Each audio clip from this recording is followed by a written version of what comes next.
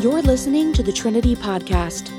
We are a multi-site church in the Chicago area whose mission is to help you look, live, and love more like Jesus. Well, good morning, Trinity. Oh man, guys, you're the 10 o'clock. We've had a couple of hours to wake up. Good morning. There we go. Happy New Year to you all. Welcome again to Trinity. Before we dive into our message this morning, I think it's only right that we allow God to prepare our hearts and our minds to receive the message that he has for us. So would you please bow your heads and pray together with me? Lord God, we give you thanks that as we begin a new year, we have this opportunity here now to begin in your word. And so, Lord, we ask that you would give us open hearts and minds to receive the message that you have for us. And Lord, I pray that the words of my lips and the meditation of my heart would be pleasing in your sight, O God, who is indeed our rock and our Redeemer. Amen. So as we come into a new year, I'm thinking a lot about transitions. I'm thinking a lot about milestones. Because I think that when we encounter those seasons in life, whether they're baptisms or weddings, birthdays or New Year's, there are these opportunities to slow down and to really stop and think about, how did I get here? Where am I going? What's next? And so on and so forth. And this year, 2024, is an especially important milestone for me because today I turned 40. So now what that means is that every year I become a little bit more senior pastor. That's what that means. But really, I mean, I'm excited about turning 40. I'm excited about entering into this next season of life. And there's a lot of people who've been asking me, so what does that mean for you? What's next? What is it that you desire to do? Because like so many, we enter these moments, these seasons, and we start to ask those deeper questions. It's part of the reason why I love New Year's. Because New Year's is a chance to actually look back at the past year and see and celebrate what God has done, but also look forward to what's coming. But one of the things that I've noticed is that more and more researchers are finding that when it comes to New Year's, there are fewer and fewer Americans actually making New Year's resolutions. That many people now, when I ask them, hey, what resolutions do you have for New Year's? Like, oh, I haven't really thought about it, or I'm not really into making resolutions anymore. It's almost as though on the one hand, we know that this is a pivotal moment. We can look back, we can look forward. On the other hand, we're almost kind of burned out. The reason it seems that we're giving up on resolutions is because we feel like we try them every year and they don't stick, they don't last. And I think the reason why is because we're disconnected from something deeper. That if we really desire change and transformation in our life, it requires a lot more than just systems and programs. I think the reason people give up on resolutions is because honestly, they get tired of trying to change on their own power and their own steam. It really gets at something that the leadership consultant Michael Hyatt once said. He said that people lose their way when they lose their why. His point is, you're never going to see lasting change in your life unless you are connected to something deeper. Unless you have a more foundational why for what it is you're trying to pursue. Those systems, those new habits, whether it's a diet plan, exercise routine, new hobby, they just won't stick. And so that's really the question that I've been wrestling with as I've been now celebrating my 40th birthday is, what is that deeper why? Which continues to move me forward. Maybe it's a question you're asking yourself, what is my deeper why? Why am I here? And honestly, the other night, we were spending some time with some friends, and one of my friends asked me kind of a deeper why question. He said, what is the equation of your life? And honestly, I went back to something that I remember in seminary. It was a quote from John the Baptist where he says, I must decrease and he must increase. That's the equation. As people are asking me, what is it that you're looking forward to in this next season? Honestly, it's the thing that I really has been my heartbeat since I came to faith at the age of 18. And that's that I would know Jesus more and become more like him. That's my hope. in this new season is that I would continue each and every year, I would know Jesus more and become more like him. And you might be like, well, that's not surprising. You're a pastor and the mission statement of your church is look, live, and love more like Jesus. I mean, come on. So you're supposed to do that. But here's what I want to argue. I would actually argue that knowing Jesus and becoming more like him is perhaps the best, most compelling why that anyone could have. That this is a kind of why that each one of us should long for and pursue. And the reason why is really brought home by a quote that I remember reading many years ago. It was one of these quotes that kind of just stuck in my mind and has continued to move me forward. It was actually a quote that was written by somebody who themselves didn't consider themselves very religious. It was H.G. Wells, and as he was writing his own little history of the world, he wrote this really fascinating paragraph. Here's what he says. He says, "I am a historian, I'm not a believer. But I must confess as a historian that this penniless preacher from Nazareth is irrevocably the very center of history. Jesus Christ is easily the most dominant figure in all history. The doctrine of the kingdom of heaven, which was the main teaching of Jesus, is certainly one of the most revolutionary doctrines that ever stirred and changed human thought. All four gospels agree in giving us a picture of a very definite personality. One is obliged to say, here was a man, this could not have been invented. Is it any wonder that to this day, this Galilean is too much for our small hearts?" A man who himself didn't consider himself religious said, "I can't get around Jesus." That when I think of a life of meaning, of impact, of lasting significance and purpose, you can do no better than looking at Jesus. Because by the world's standards, he should not have had the kind of significance that he had. Nothing but a penniless carpenter in the armpit of the Roman Empire 2,000 years ago, and yet he, more than any other person in all of human history, has shaped the entire world, the very trajectory of human life. And so even if you consider yourself a skeptic, if you long for a life of purpose and meaning, I would argue you can do no better than looking at Jesus. That knowing him and becoming more like him is the most compelling why you could ever adopt. And so that's really why we're doing this series. This series is a series in which we as a church are going to take the next 5 weeks to simply sit at the feet of Christ. To sit at his feet and to ask, how is it that he would have us do life? Because one of the things that Jesus tells us in John 10:10 is he says, the reason that I've come is that they may have life and have it abundantly. And because we desire to know him more and become more like him, we want to sit at his feet and say, how did he do it? What is the life that he invites us into? And so we're looking at these 5 habits for life. We're going to be looking at 5 different areas of life that Jesus has things to say, things to teach us.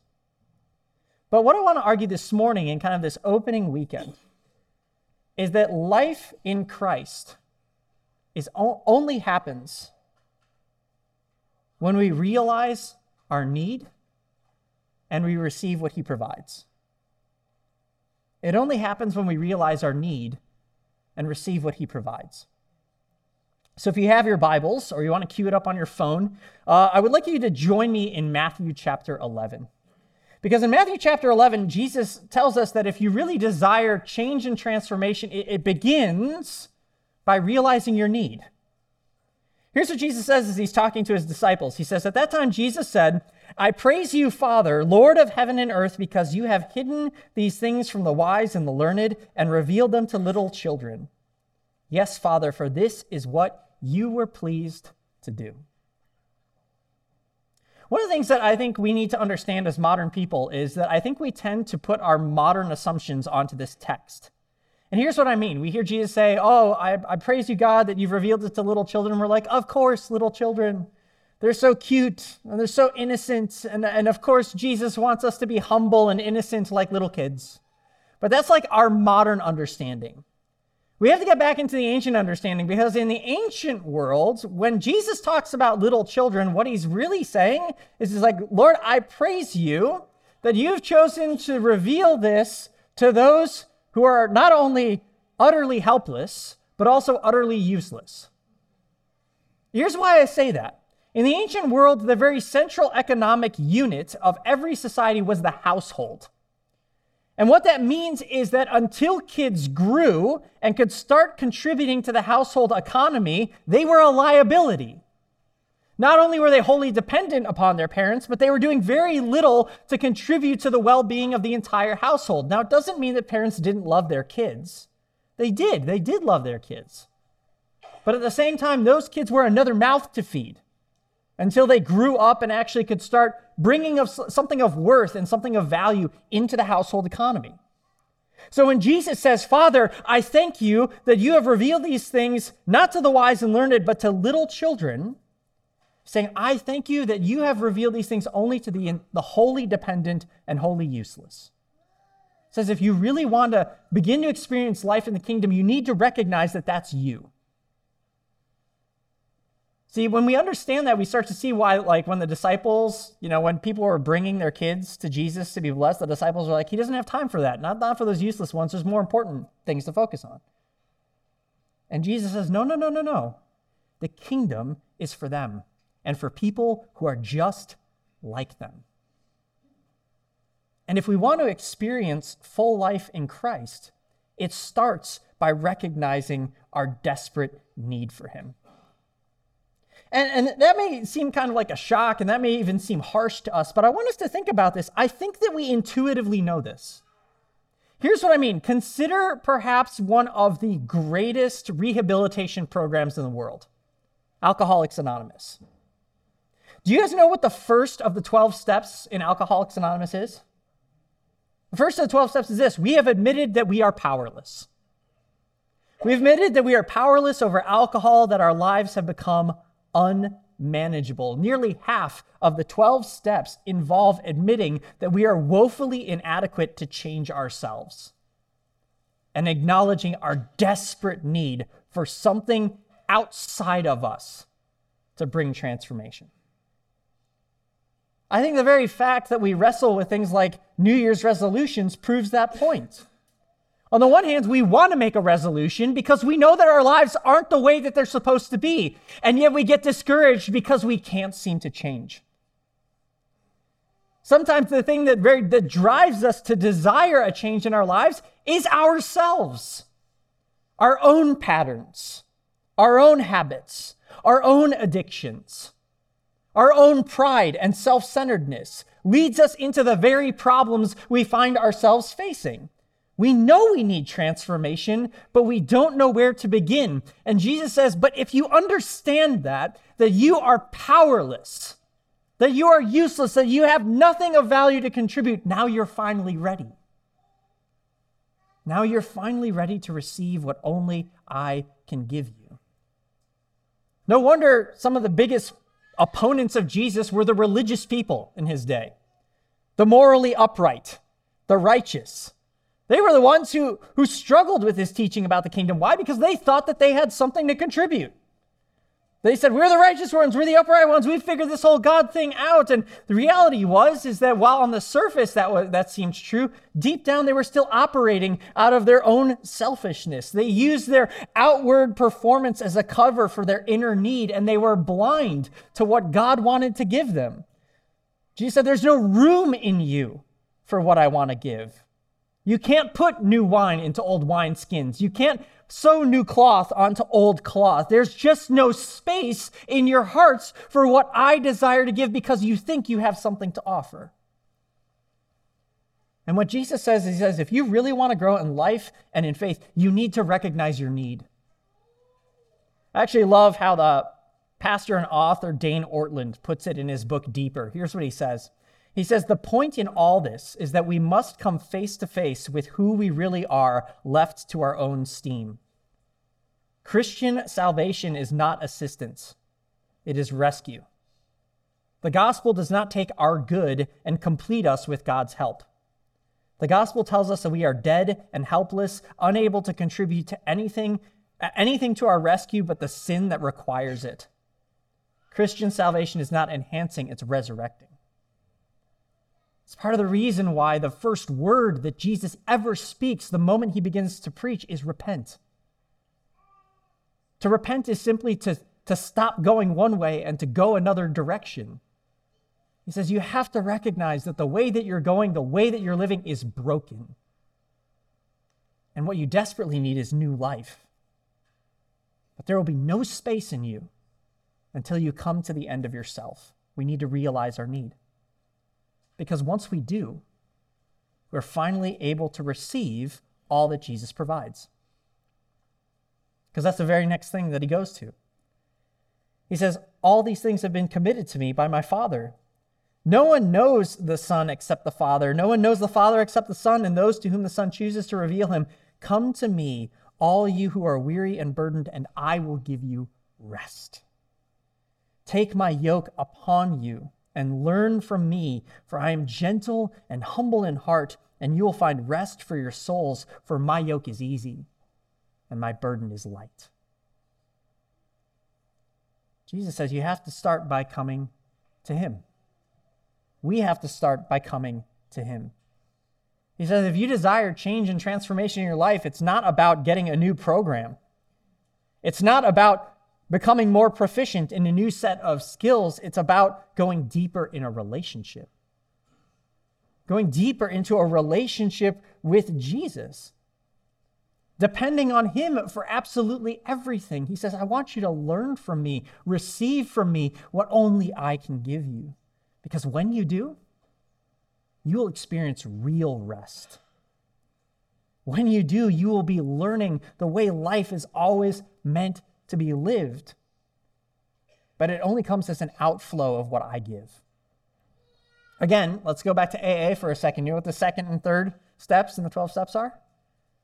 We came to believe that a power greater than ourselves could restore us to sanity.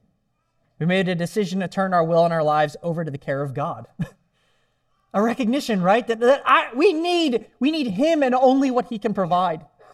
That's the only way we're going to experience real life, real sustained transformation is when we're connected to a deeper and a better why, when we receive what God desires to give us. And over again, this is actually what characterizes all of Jesus' teaching. What does he say? He says, I want you to serve one another as I have served you.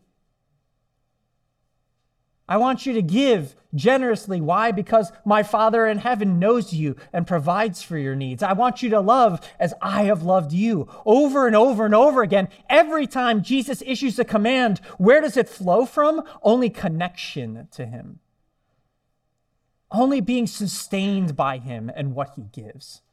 Realizing that we have nothing to offer, that before God, we are broken, sinful people, and yet his love fills us with everything we require. And lest we doubt it, we go to the last command that Jesus ever issued in his earthly ministry. We find it in the Great Commission, right? Famous words. I don't know a single missions organization that doesn't quote them. It says what? Therefore go, make disciples of all nations, baptizing them in the name of the Father and of the Son and of the Holy Spirit, and teaching them to obey everything that I've commanded you.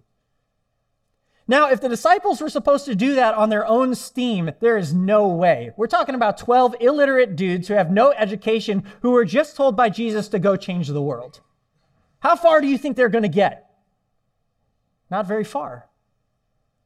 And sadly, I think we read the commission and we miss the provision. Because we need to read the whole thing.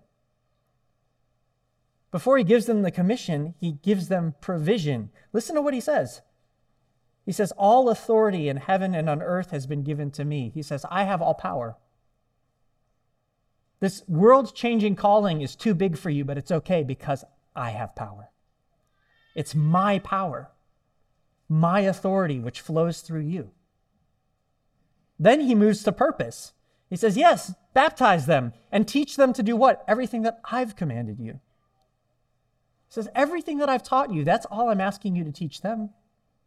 Nothing more, nothing less. What you've already seen and learned from me, that's what you pass on. That's your purpose. That's your calling. And then he ends it with presence. He says, and behold, I am with you always to the very end of the age. He says, you don't go by yourself. I am with you. Power, purpose, presence. He gives us his power so that in those moments when we are weak, we lean on him.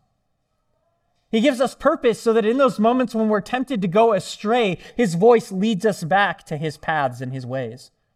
He gives us presence so in those moments when we feel like we're alone and overwhelmed, we know that he is there and will never let us go. Power, purpose, presence, all given and flowing from him. That's the only way that the disciples would be able to do their mission. And yet, what happened? The church spread. The gospel went forward. Why? Not because of what they had, but because everything that they did flowed from what he provided. If we desire to see change and transformation in our lives, in our communities, and in our world, it starts here by coming to the end of ourselves that we might receive all that he has to give. It's a relationship, not a program. Makes me think of one of my favorite book series to read to my kids. It's the Chronicles of Narnia. If you've not read the Chronicles of Narnia, it's this series of books about these 4 children who are swept up into this amazing world called Narnia. This beautiful realm in which they're called not just to be children, but to be kings and queens, and they go on these incredible adventures. But at the center of every single story is Aslan, the lion, the great king. He is the one who calls them on to these adventures. He's the one who sustains them. And in probably one of my favorite moments in one of the books, Prince Caspian, what we see is that the children are back in Narnia and things are not going well. And they're doing their best to kind of fight the battles and solve the problems, and they just can't seem to do it until finally the youngest child, Lucy, as she's walking through the woods, she encounters Aslan once more. And she runs up to him and she hugs him and she says, "Aslan, you're bigger." And he says, "It's because you're older." And she's like, "Not because you're older?" He's like, "I'm not. But every year you grow, I become larger." It's a beautiful picture of what Jesus says. He says, the more you come to the end of yourself, the more you will see just how big my love and my power and my presence and my purposes are. The more you lay everything down, the more you will see how high and deep and wide and long is my love for you. The more you admit your need, the more you see how I am capable and powerful to provide everything that you require. That's what Christian growth ultimately is it's going back to Jesus over and over and over again, because as we do, he gets larger. He gets bigger. His grace becomes more beautiful, his love more overwhelming, his purposes more awe-inspiring, his power more incredible. And his promise is, he says, every time you do that, you will see just how faithful I am. All authority has been given to me, and I go with you always, to the very end of the age. This is where it starts. Life with Jesus starts by coming to an end of ourselves, that we might experience a new beginning with him.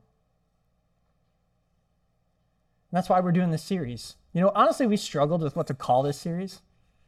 Our church has 5 values. We could call it 5 values, but there are things that we're supposed to put into practice, so we're like, and put into practice regularly. So we're like, 5 habits. But really, honestly, the way I would think about this is 5 invitations. 5 invitations to look at every area of your life and ask, what does it mean to come to the end of myself and to receive what God has for me in that area of my life? To experience his goodness and his provision and all that he desires to give. And so over these next weeks, we invite you to join us in that journey of each week coming back to Jesus, seeing just how high and deep and wide and long is his love, to watch as he becomes bigger, as we become less, as we might become less, that he might be more. And so as you leave later today, you're actually going to I'm wearing this little wristband that has these 5 little icons on it. And I want to invite you to take one with you and to wear it as a daily reminder to lay what you have before him and experience what only he can give. And that's part of the reason why I want to draw this message to a close, but start us off in this series in a word of prayer. Would you join me as we pray together? Lord Jesus, we give you thanks that though we have nothing, you are Lord of everything. That when we come to the end of ourselves, we ultimately find you. And what we see is that you are more. You are greater. That in you, we receive immeasurably more than we could possibly ask or imagine. That where we are weak, you are strong. Where we go astray, you call us back to your purposes. Where we feel alone and afraid, your presence is there. And my prayer for us is that we would go deeper in that relationship with you. That daily we would hear your invitation to lay down everything, that with open hands we might receive all that you desire to give. That each day is an experience of knowing you more and becoming more like you. It's in your name, Jesus, that we pray. Amen. Thank you so much for joining us on the Trinity Podcast. We hope this week's message encouraged you to consider the claims of Jesus in a new way, and we would love to have you join us for worship on the weekend. To find a location near you, visit www.tlc4u.org.